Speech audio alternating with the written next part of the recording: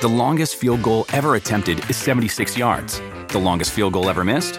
Also 76 yards. Why bring this up? Because knowing your limits matters, both when you're kicking a field goal and when you gamble. Betting more than you're comfortable with is like trying a 70-yard field goal. It probably won't go well. So set a limit when you gamble and stick to it. Want more helpful tips like this? Go to keepitfunohio.com for games, quizzes, and lots of ways to keep your gambling from getting out of hand. Is this house a good price compared to others in the area? Are prices going up or down? If I don't make an offer right this very moment, will I miss my chance? These are just some of the questions a home buyer might ask. And these are the sorts of questions an agent who is a Realtor can help answer. Because Realtors have the expertise, data, and access to specialty training to help you navigate the process of buying a home. They provide support, guidance, and have your back every step of the way. That's what Realtors do, because that's who we are. Realtors are members of the National Association of Realtors.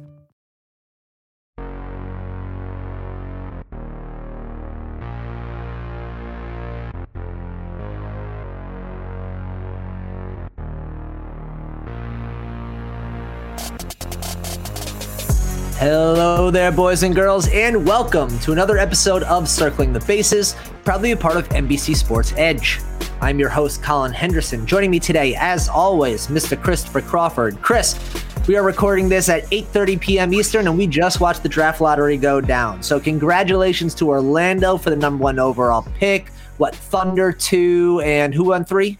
I believe the Rockets are 3 and the Kings are 4. Yeah. Okay. So Chris, if you're Orlando, you're taking number 1. Who you got? Who you taking number 1 in the draft?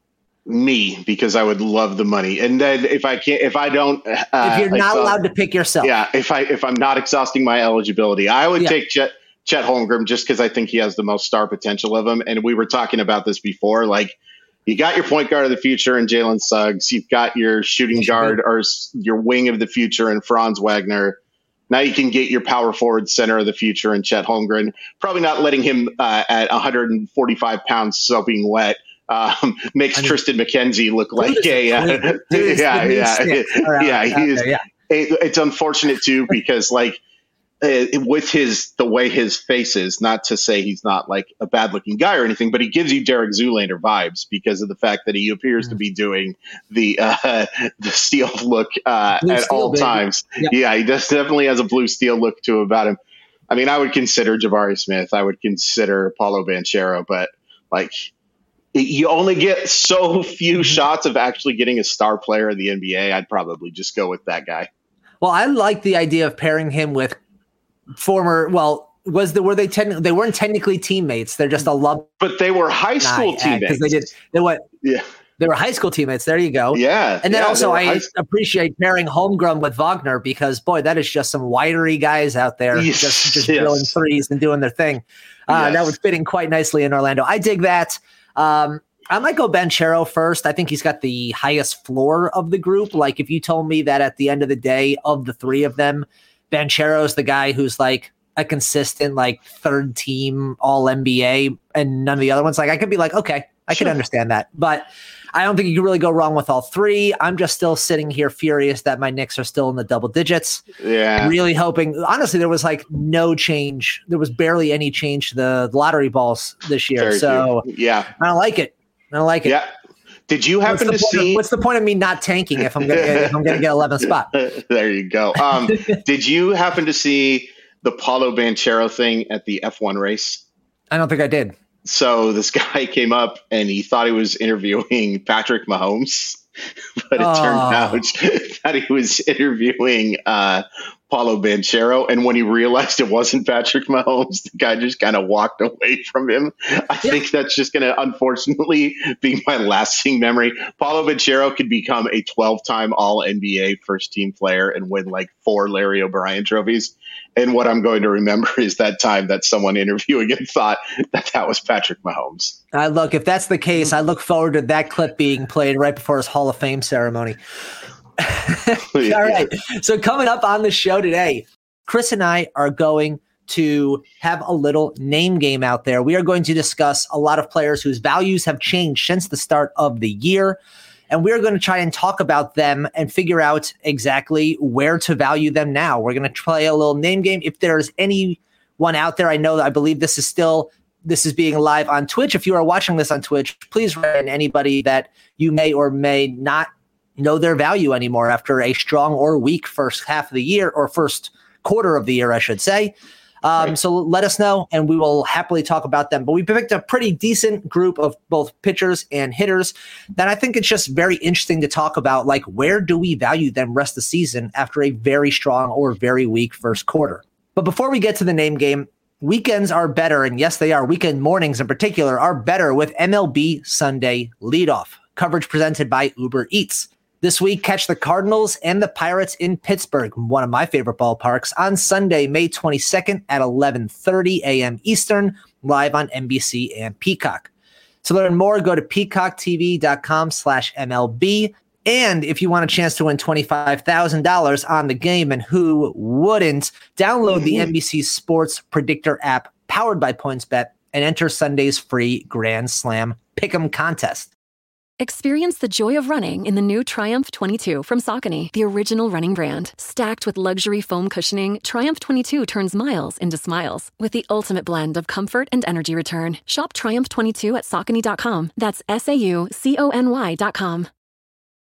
The longest field goal ever attempted is 76 yards. The longest field goal ever missed? Also 76 yards. Why bring this up? Because knowing your limits matters, both when you're kicking a field goal and when you gamble. Betting more than you're comfortable with is like trying a 70-yard field goal. It probably won't go well. So set a limit when you gamble and stick to it. Want more helpful tips like this? Go to keepitfunohio.com for games, quizzes, and lots of ways to keep your gambling from getting out of hand. Is this house a good price compared to others in the area? Are prices going up or down? If I don't make an offer right this very moment, will I miss my chance? These are just some of the questions a home buyer might ask. And these are the sorts of questions an agent who is a Realtor can help answer. Because Realtors have the expertise, data, and access to specialty training to help you navigate the process of buying a home. They provide support, guidance, and have your back every step of the way. That's what Realtors do, because that's who we are. Realtors are members of the National Association of Realtors. Okay, so let's get over to the name game. Let's start with a player that I know we have discussed so much before the season, the big hyped guy entering the season. And as the first quarter of the year has not gone particularly to plan, and that's Bobby Witt Jr. for the Royals. So far this year, slashing just 211, 254, 366, 3 homers, 14 RBIs, 15 runs scored, and 5 stolen bases. For those in points leagues, that's good enough for only 57 points so far through 4+ weeks, or 5 weeks, excuse me. So, Chris, as we talk about Bobby Witt, we know the pedigree, we know the expectations. I know full well you and I both believe long-term that this guy is going to absolutely own the league. No conversations to be had there. But if we are talking for just this year, and we've seen, unfortunately, in the last few years, top-notch rookies come up and not be able to quite hit the ground running. Bobby Witt seems to be falling into that. Chris, would you rather have rest of season Bobby Witt Jr. or his preseason Rookie of the Year counterpart, Julio Rodriguez? Ooh, that's a really tough one. We're starting off with a banger here. Yeah, I will tell you right now that the only reason this is even a conversation is that one is an outfielder and one is a shortstop. If Julio Rodriguez was a shortstop, game over. It's very easy to pick between the two. But because Julio Rodriguez is an outfielder and you're playing in a league with 3 to 5 of them, and Bobby Witt Jr. is a shortstop and you're playing with 1, maybe 2 if you count the middle infield spot, I'm just going to give Witt the slightest of edges, and that's in all due respect to Julio Rodriguez. One of the big things here is that I'm very optimistic about what I saw from him in the series against Colorado. A couple of homers and a triple. Starting to run a little bit more too. Sprint speed is in the 100th percentile. Starting to see a little better approach at the plate. Like, his chase rate is among the very worst in baseball right now. Yep. And the good thing here is that he's a very good bad ball hitter. Like, he is not whiffing very much. He's well above average in that category. But he needs to start being a little more selective, and I'm starting to see that too. I think he's a guy who's really going to benefit from the fact that we're going to get this bouncy baseball going as well. I love Julio Rodriguez. Since that horrible start, he's been the Mariners' best player, basically, and is, both of these guys just 21 years of age. I mean, having to choose between the two is very difficult. But just because one's a shortstop and one's an outfielder, I got to go with the shortstop. All right, take positional issues, take position aside. Yeah. I mean, if we're going to just, I think a lot of teams right now have flexibility, especially from the outfield position, especially from the shortstop position, because there are so many of them. Like if we were to take positionality aside, if we were going to say which player has the better rest of season, who puts up the better stats, Julio or Bobby Witt? You've got Julio? I think I've got Julio just because I'm seeing much more hard contact from him. I like his position in the lineup a little better than I like what Bobby Witt is going to do. So I think Julio Rodriguez has a better chance of driving in runs. It's like neck and neck, 6-1. I never know how to finish that phrase, but it is very, very close. I'm incredibly impressed by what Julio Rodriguez has done after that horrific start, and he's starting to get umpired a little better. I don't know if you saw it. Julio Rodriguez was just getting jobbed. Just absolutely robbed. It was absolutely terrible to see what was going on, and he's starting to be a little more assertive so he doesn't put him in the position to be taking advantage. Not to say that umpires – it's a bad situation, robot umpires right now. But I think Rodriguez a little better long-term. But again, just because Bobby Witt Jr. is the shortstop, if we're playing that part of the name game, I do that. Okay, I'm with you on that. Julio Rodriguez. I take Julio over Witt. Let's keep going with Witt. You taking Witt or Dansby Swanson? Witt. The problem with Dansby Swanson is DJ and I talked about it on the waiver wire show afterwards is the highs for Dansby Swanson are extremely high and the lows are so low. And the fact that Dansby Swanson is just not going to help you in the stolen base category. Bobby Witt or Gleyber Torres, who's been heating up? Oh, that's a fun one. And I love that Gleyber Torres is performing because a lot of people gave up on Gleyber Torres and I just couldn't. Part of it is because I covered the guy as a prospect and saw the talent in his bat. Give me Witt again because of the stolen base thing, but I think that one's really, really, really close. I'm taking Torres over Witt here. Nice. Let's go. I'm taking Witt over Swanson, though. I agree with you there. I just like the upside more. Let's keep it going. Let's go Witt or Javi Baez, who's also started off to a slow start with his new team. Witt. And again, it's a case here of the fact that I think they're going to put up similar batting averages. As even with Witt Jr. hitting like 214, I like his skill set just a little bit more from a fantasy perspective. Yeah, I think I'm taking Witt there too over Baez. A lot of swing and miss in Baez, but I feel like we know exactly who Baez is right now. Sure, I feel like Bobby Witt at least gives you the upside of just like he could be the better version of Baez that we saw in like 2017. Sure. Let's go Bobby Witt or JP Crawford, your son. I love my son very much, but I'm going Bobby Witt Jr. just because of the fact that I have seen JP Crawford have runs like this. And again, it's similar to Dansby Swanson without the power, basically. He is driving the baseball a lot more, but he doesn't steal bases. He's actually pretty bad at stealing bases despite decent speed. Give me Witt Jr. there fairly easily. But again, I love all of my sons. Yeah, give me Witt there as well. Like the full well-roundedness of him. And then let's finish this off. Bobby Witt Jr. or Willy Adames, having once again proven that last year was not a fluke. No. If Willy Adames is healthy, I think I might be going. Yes, we're going to assume health in this conversation. If assuming good health, I think I might go Adames because I like where he's at in that Milwaukee lineup a little bit better. I think he's got a little better chance to hit for average and drive in some runs to make up for the fact that he's not going to contribute the same in the stolen base categories. But if I could do the old N/A for that one, because we don't know really what's going on with Adames' health, it makes it a little bit tougher. But consider assuming it's either a short stint on the IL or nothing at all, I think I'm probably going Adames. Yeah, if it's a 10-day and he's quick on the back end, give me Adames here. I am fully believing in Adames moving forward. I think if the longer that people out there continue to undervalue him, great. Lap him up on your team because he continues. If you blind resume, he continues to play as a top 10 shortstop. Sure. Let's go over to Bobby Witt. May have disappointed so far this year, but Taylor Ward certainly has not. No. Outfield for the Angels, just doing work. Listen to this slash line: 385, 496. He's getting on base 50% of the time, and a 729 slugging with 8 home runs, 22 RBIs. 25 runs, 2 triples, and a stolen base. That's good for 122 points. That is double Bobby Witt so far this year, 122 points in points leagues. So Taylor Ward making a name for himself out there. By the way, doing everything that Joe Adell was supposed to do. That slash line was supposed to be the Joe Adell slash line, and I've got it wrong. But let's talk about Taylor Ward. You want Taylor Ward, or you want the other who's started off strong, cooled off ever so slightly, but Taylor Ward or Stephen Kwan moving forward?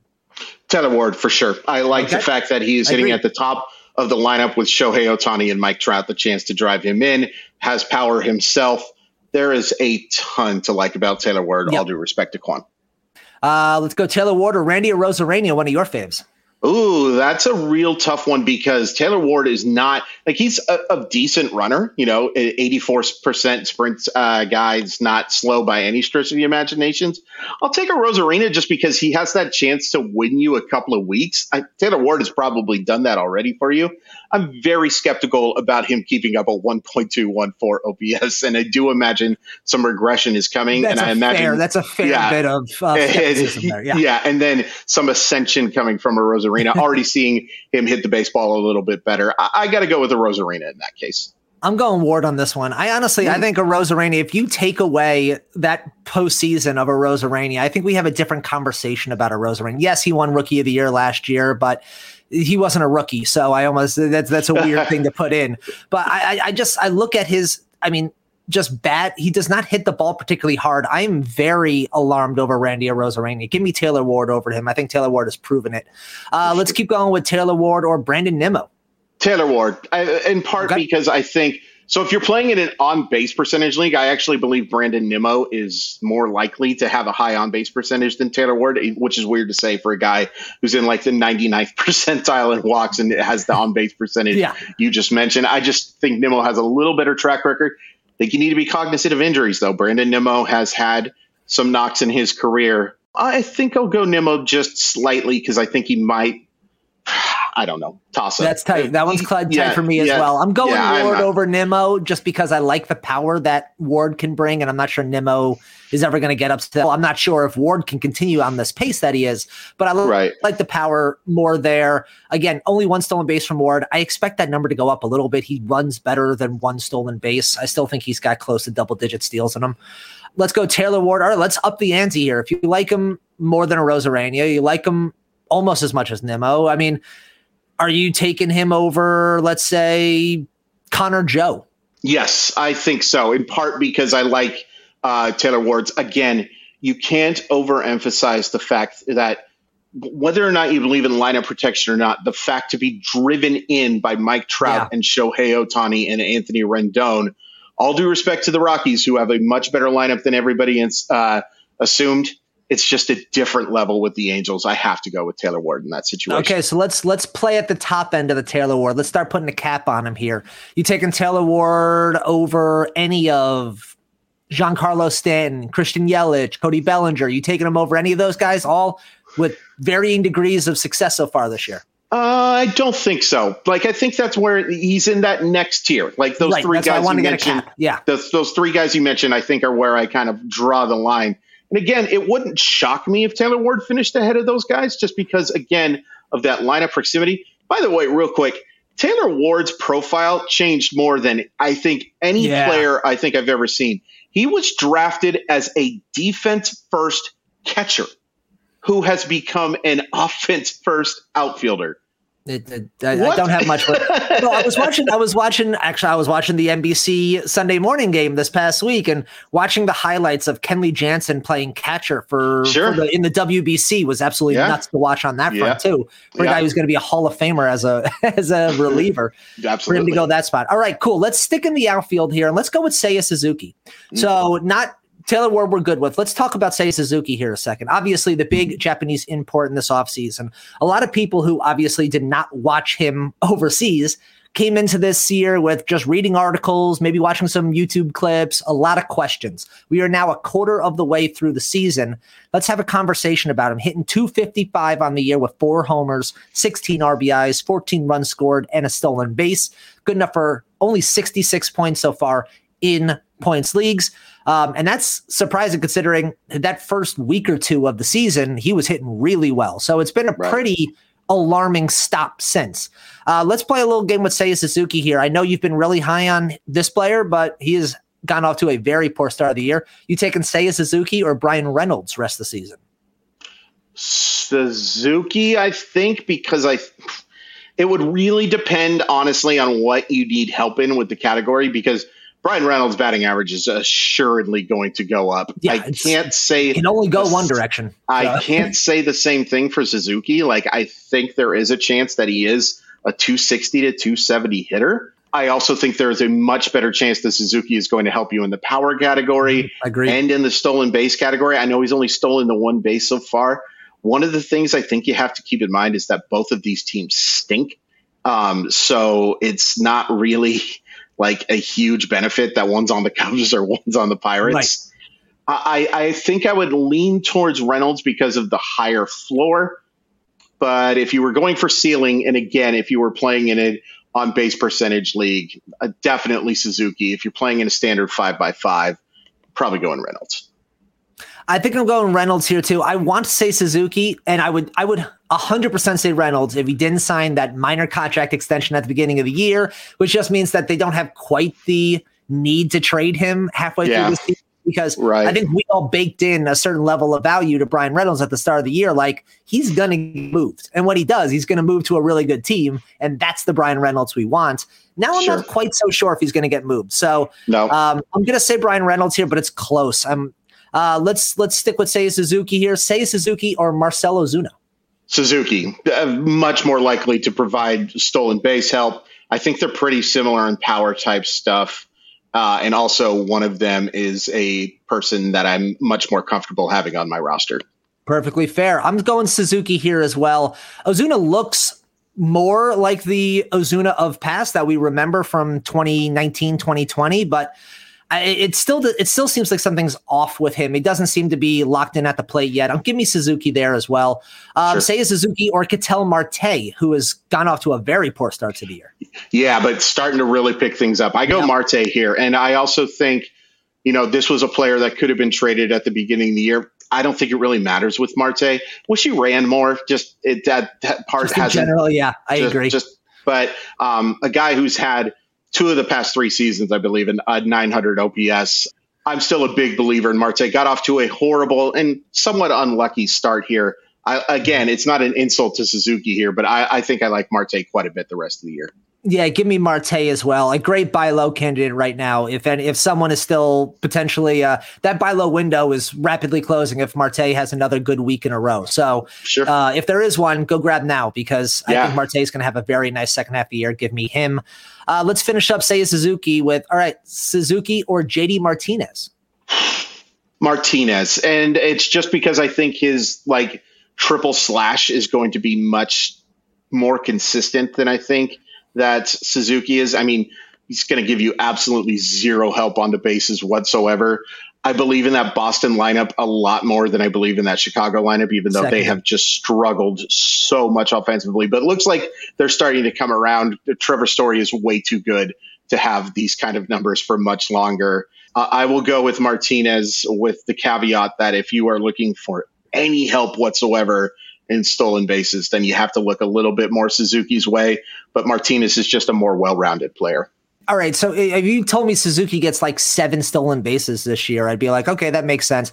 I don't think the 7 stolen bases is going to move me that much in terms of towards Suzuki versus Martinez. Martinez pretty strong on this conversation. The thing with Suzuki, though, is that he has the speed and the base running acumen to run more. They just haven't given him the opportunity to do that. I would not be shocked at all if Suzuki ended up being a 12 to 15 stolen base guy. That would change the conversation a little bit more. And that's, I think as he gets more comfortable and more acclimated, you see a lot of young rookies, except for Julio Rodriguez, who just runs whenever the heck he wants to run. And God bless him for doing it. The green light of green lights. Most rookies, you kind of see, we want you to get acclimated. We want you to get comfortable. And now you can sort of take advantage of that. I would imagine Suzuki runs a lot more in the second half of the season. All right, let's flip over to, let's do Ty France. Let's talk about your boy. You yelled at me all offseason for not giving him enough respect. And you know what? You were right, because he's done absolutely phenomenal work so far this year. Real quick, what's that? The reason I yelled at you for Ty France is because you liked him an awful lot last year, and you were seeming to double down on it, and then all of a sudden you kind of changed your mind before the season. The rankings process is difficult. You had to put a lot into factor. Suddenly, one guy who's at 19, you start twiddling, and all of a sudden he's at 27, and you're like, "How'd that happen?" So, I will blame the ranking mindset on that more, because I do like Ty France. It was just more of a like. Do I believe in him wholeheartedly, full-throatedly coming into this year? I didn't. You did. So far, you are absolutely right. 324, 401, 465 with 5 homers, 25 RBIs, 15 runs scored. Good enough for 114 points in points leagues. So let's talk Ty France. Let's do Ty France and Ketel Marte again. I'm going to go France, even though it's weird to say, because if you looked at the two and said one was more likely to provide power, you might go Ty France. But I think just look at him, you'd say, yeah. But I think Marte actually is the more likely candidate to give you those 25 or so home runs. So I'm going to go with Marte. It's very close because look, Ty France is really good. One of the things about Ty France that says something. The fact that we're even talking about Ty France and Ketel Marte, these guys were drafted 115 spots apart from each other. And I didn't get it, especially with that second base eligibility. I just didn't understand why people weren't. I get that he doesn't provide any speed whatsoever. And next year, I think his draft value is going to drop even with the good year because of the fact that he's only going to have first base eligibility. But it's the fact that he hits the ball so hard, but he's in the 93rd percentile in whiff percentage and the 98th percentile in strikeout percentage. Like he is one of the most difficult hitters to strike out and still provides a good average and slugging percentage. But I think Marte can put up a similar average with more power. So I'm going to go with Marte, but it's really close. Yeah, give me Marte, but this is, to finish your saying before, 6-1, half dozen the other is the phrase, by the way. That's it's close, but Ketel Marte I still think takes it. You taking Ty France or Jorge Polanco rest of the season? Ty France. And it's nothing against.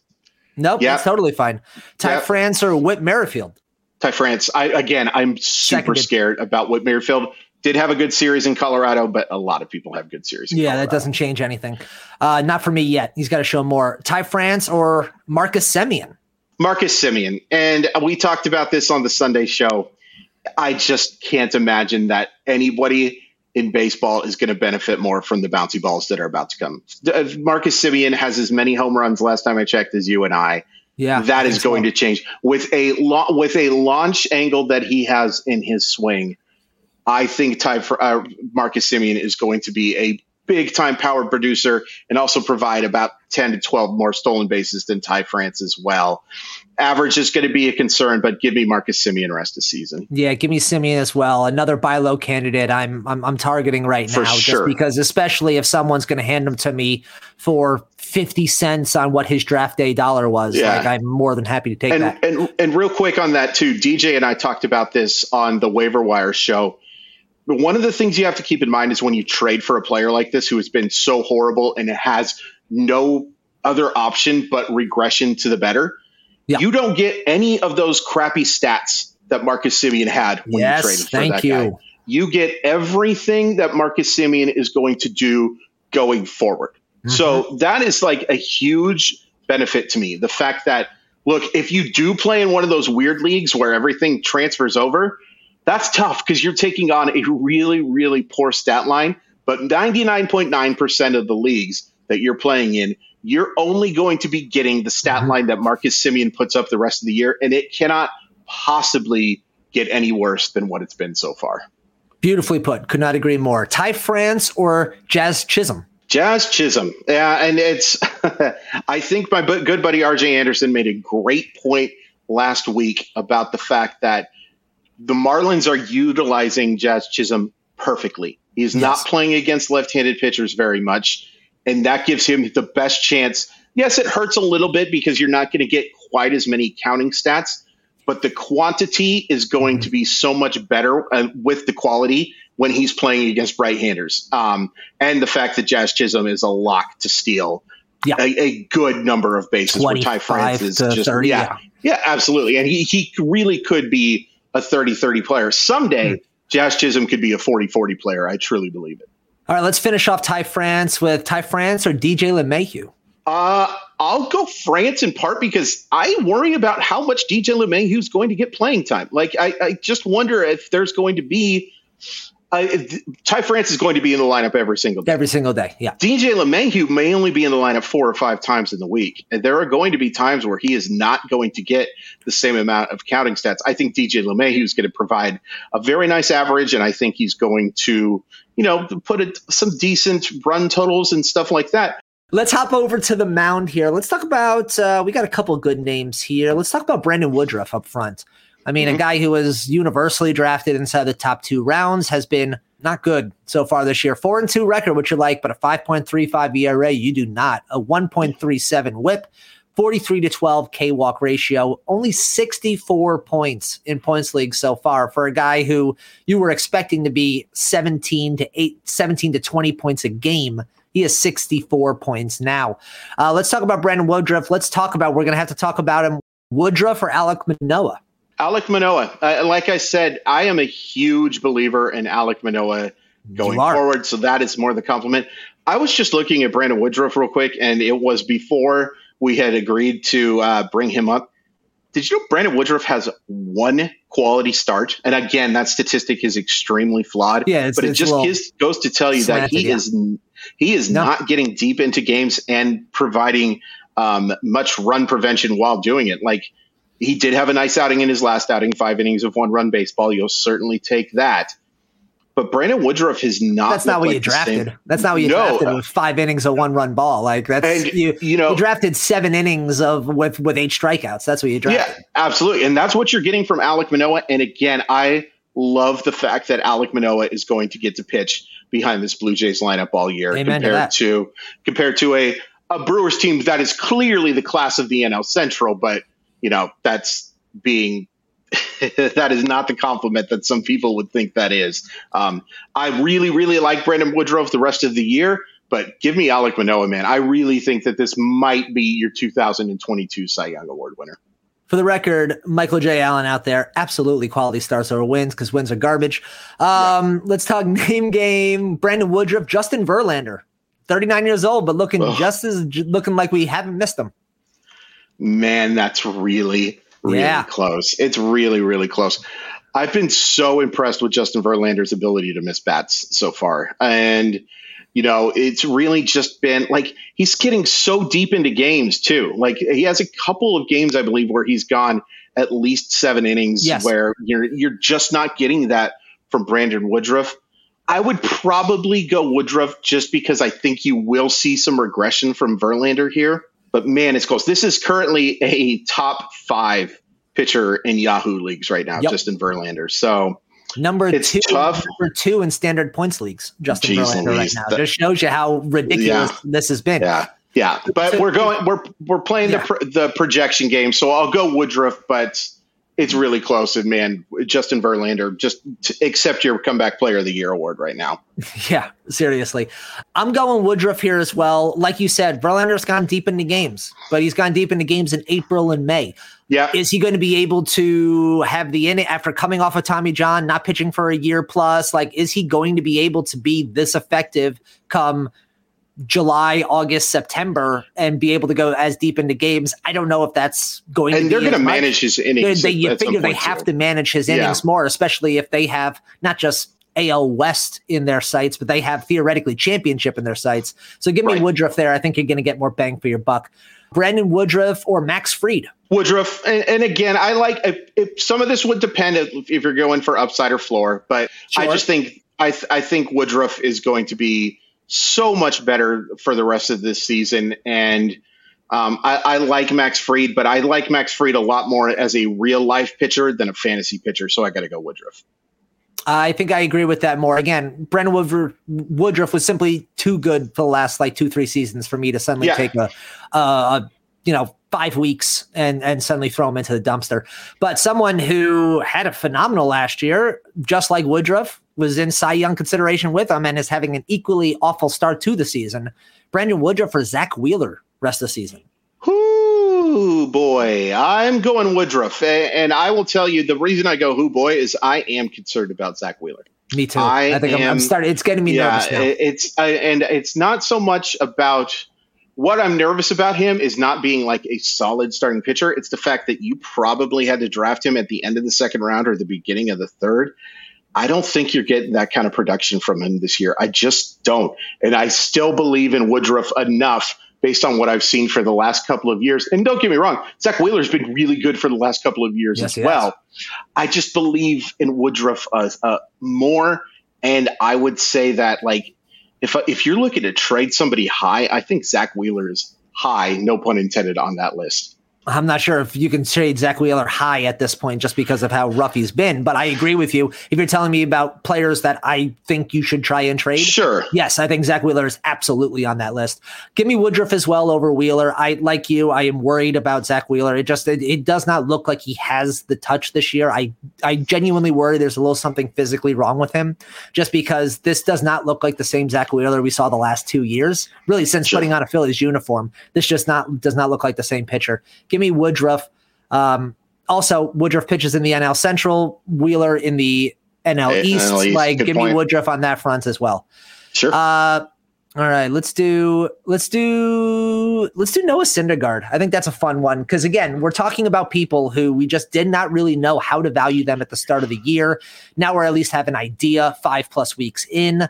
Syndergaard 3-2 with a 3.6 ERA, a 1.23 WHIP, and a 22-8 K-walk ratio.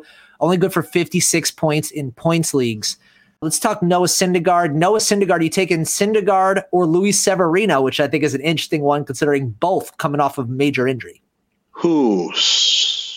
Severino, I think, just because I like his – the thing about Noah Syndergaard is he is pitched pretty well, and of course his numbers are skewed by just an awful start on Monday night where he couldn't get out of the first inning and was hurt a little bit by his defense, but just didn't have that stuff.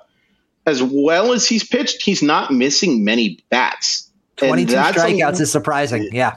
Yeah, that's a little concerning to me. And again, I like Noah Syndergaard quite a bit, but rest of the season, if I'm going especially upside, I think I'm going with Severino.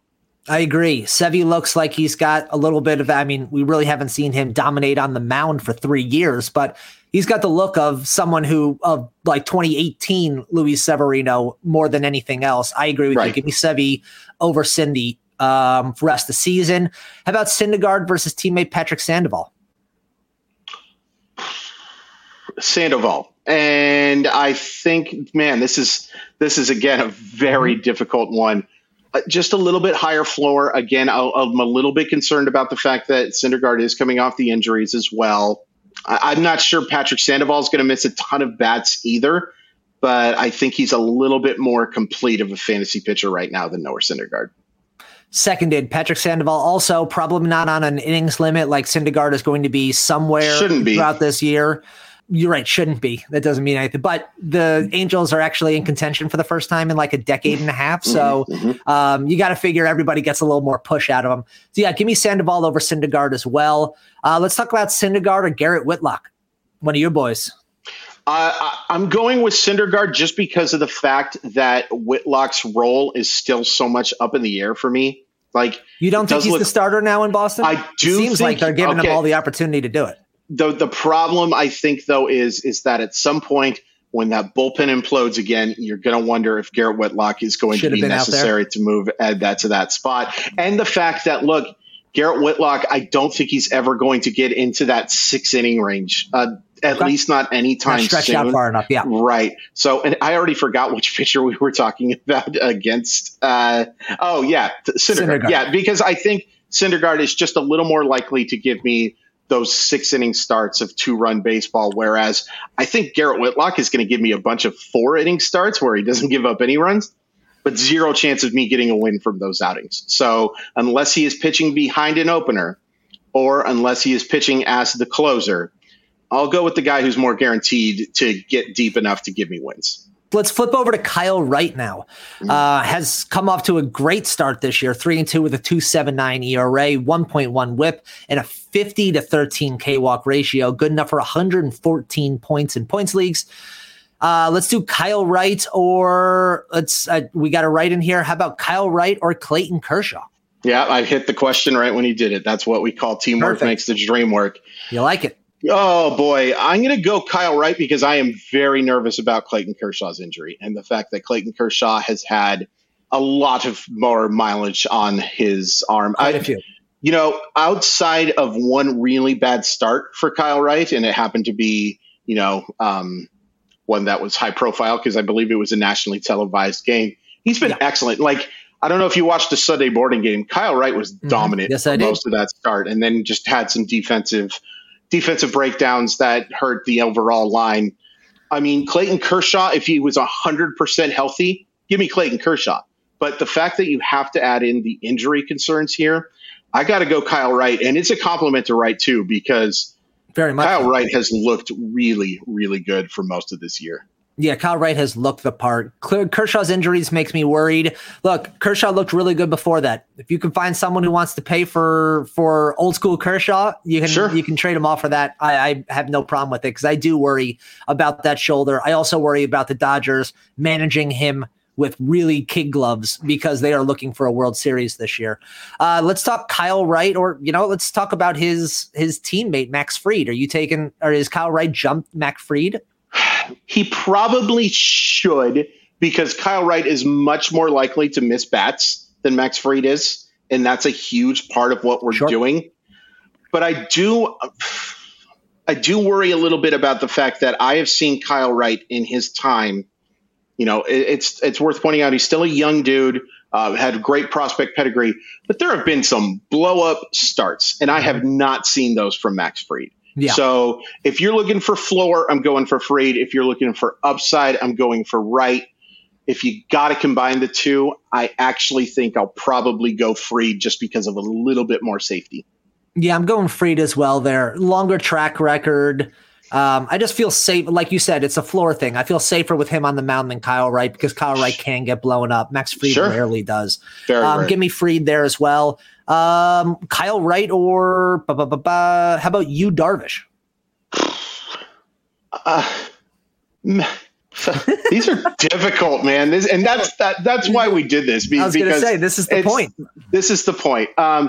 Give me Kyle Wright just because I don't know. Give me Yu Darvish. Give me both of them. I get to take both of them. It would honestly be a tie for me. Like if I had. So we found the spot. We found the value. If I had to pick one, I guess I would go Darvish just because I think he's going to get a chance to face weaker lineups, I think. And I think the fact that I don't know. That's so tricky. You know what? I'm just going to go out on a limb and say, give me Corbin Burnes over both. I can't do it. Right, really? I can't. Really hang out on that limb all the way out there, bud. I can't pick. It's so close. Who are you taking? I'm taking Darvish here, but like you said, I made these names up. So I know full well that I was picking essentially vaguely around the value. I'm trying to find yours more than anything else. But I agree. I think I have Darvish over Wright, but it's close. It's real close. I think one of the things that hurts Darvish is it looks like the Padres might go to like a 9-man rotation if their entire starting pitching actually gets there. So maybe he loses a couple starts before now it's to the end of the year, but I'll take the track record of Darvish over Kyle Wright. Let's go to a closer here because we haven't done a closer. Let's talk about David Bednar. Okay. I mean, look, the Pirates are the Pirates, but David Bednar has been phenomenal. 7 saves, 4 holds, a even 1 ERA, a 0.61 WHIP, and a 25-3 K-walk ratio. He has 100 points in points leagues. Just to remind everyone out there, Brandon Woodruff has 64. The closer for the Pirates has 100. So let's do David Bednar here. Look, it's tough to evaluate closers just because they're closers, A, and B, it's a closer for the Pirates, which is already difficult. But Bednar deserves the respect to have this conversation. Are you taking Bednar over Camilo Doval, who I know you were very high on? Yeah, and I'm still high on Camilo Doval, but I think I might be taking Bednar for a couple of reasons. One, so it's interesting that this is played out this way because coming into the season, it looked like David Bednar was for sure the closer of the Pittsburgh Pirates. Yeah. And then he wasn't the closer for the Pittsburgh Pirates. It was a very weird situation there where he wasn't. And I think that was partially a couple of things. One, it was the Pirates doing a little bit of the, hey, we want to be like what Seattle does and use higher leverage reliever, or Tampa Bay, a great example of that. By the way, Brooks Raley with saves. Tampa Bay, you are the most befuddling franchise in the entire world. I've said it once, I've said it 1,000 times. The New England Patriots of baseball, they just don't care about fantasy whatsoever, and they will do whatever they can. Ramondre Stevenson is going to be the closer for the Tampa Bay Rays. But I think there was a little bit also of showing competitive teams that, hey, this guy can pitch in multiple roles. This guy can help you in multiple ways. And then when a trade didn't go down, they were like, okay, let's just go ahead and make this guy the closer. My concern with Duvall is the fact that I do believe Jacob McGee is going to eat into the save chances just a little bit. It's a lot closer because I think San Francisco is going to win a ton more baseball games than the Pittsburgh Pirates, and that gives you more save opportunities. But David Bednar's bat missing ability is elite, and he's got a 0.61 whip as well. So I got to go with Bednar, but it's maybe a little closer than you'd think. Let's hit some of these quick just because we're running out of time here. Let's go. Sure. Bednar over either of the Barlows. You taking Bednar over both? Yep, I'm taking Bednar over both. You taking Bednar over Gallegos? Yeah, bat missing ability. I agree. Completely agree. We got Brenda Jones wrote in here. So we'll throw this in here. You taking David Bednar, Danny Jimenez, or Johan Duran? I think I'm taking Duran just because part of it is what league you play in. If you get holds and save, Johan Duran and Andres Munoz are two of the best options because they're going to give you both. They're going to give you those opportunities. Danny Jimenez is kind of far down on that list for me. I like him a lot, but you would have to be playing in a pretty deep league. Yeah, until Trevino goes somewhere else, there's better closers out there. Give me Duran. Sure. I think Duran is going to be excellent. And when you're talking about someone who could take over the starting or the closing spot on a good team, there's not many of them out there a quarter of the way through the year. If Duran is, go grab now. And we got one last question here. We'll just kind of knock that out before we close. You taking Nick Lodolo or Luis Patino? I'm going right to you on this one. Nick Lodolo or Luis Patino for the rest of the season? Patino, probably. The health concerns are pretty concerning for both of them. I'll take the one that doesn't pitch for a team that's going to lose 183 games. I was literally going to say the exact same thing. I'm going to take the one that pitches for a team that didn't throw a no-hitter and then lose the same game. So I'm going to go with that one. I'll just say real quick, though, Michael, I will take Shane Baz over both of those guys. Oh, seconded on all of those fronts. Well, that just about finishes up our show for today. We had a good time. We had a good time doing the name game. We had some great comments come in. We will definitely do this again soon. So like I said, if our crooning makes you want to move your hips and tap your feet, make sure you are subscribed wherever you listen to your podcast so you don't miss an episode. If you listen on Apple Podcasts, please be sure to rate and review us. Just don't play a name game with us hosts here at Edge. I wouldn't want to embarrass my fellow podcast compatriots. While you're at it, be sure to follow NBC Sports Edge on Twitter, YouTube, and Twitch to be informed of all of our live shows and Q&As so you can join in on the action. You can follow me on Twitter at ColDon'tLie, and you can follow Chris at Crawford_MILB. Be sure to tune back in tomorrow as Chris invites our own George Bissell onto the pod, so make sure you don't miss it. So until then, stay safe out there, and as always, thanks for the listen.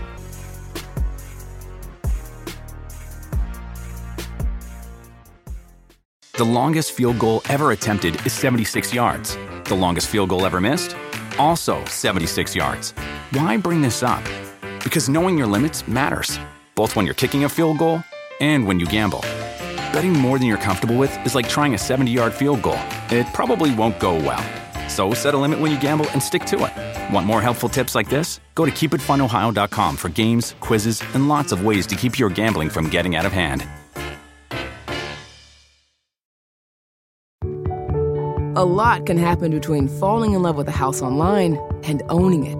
Between imagining living there and breathing in your new home for the first time. Having an advocate who can help you navigate the complex world of financing, inspections, negotiating, analyzing the market, and talking through any anxieties that may pop up that can make all the difference. That's what the expertise of a Realtor can do for you. Realtors are members of the National Association of Realtors and bound by a code of ethics, because that's who we are.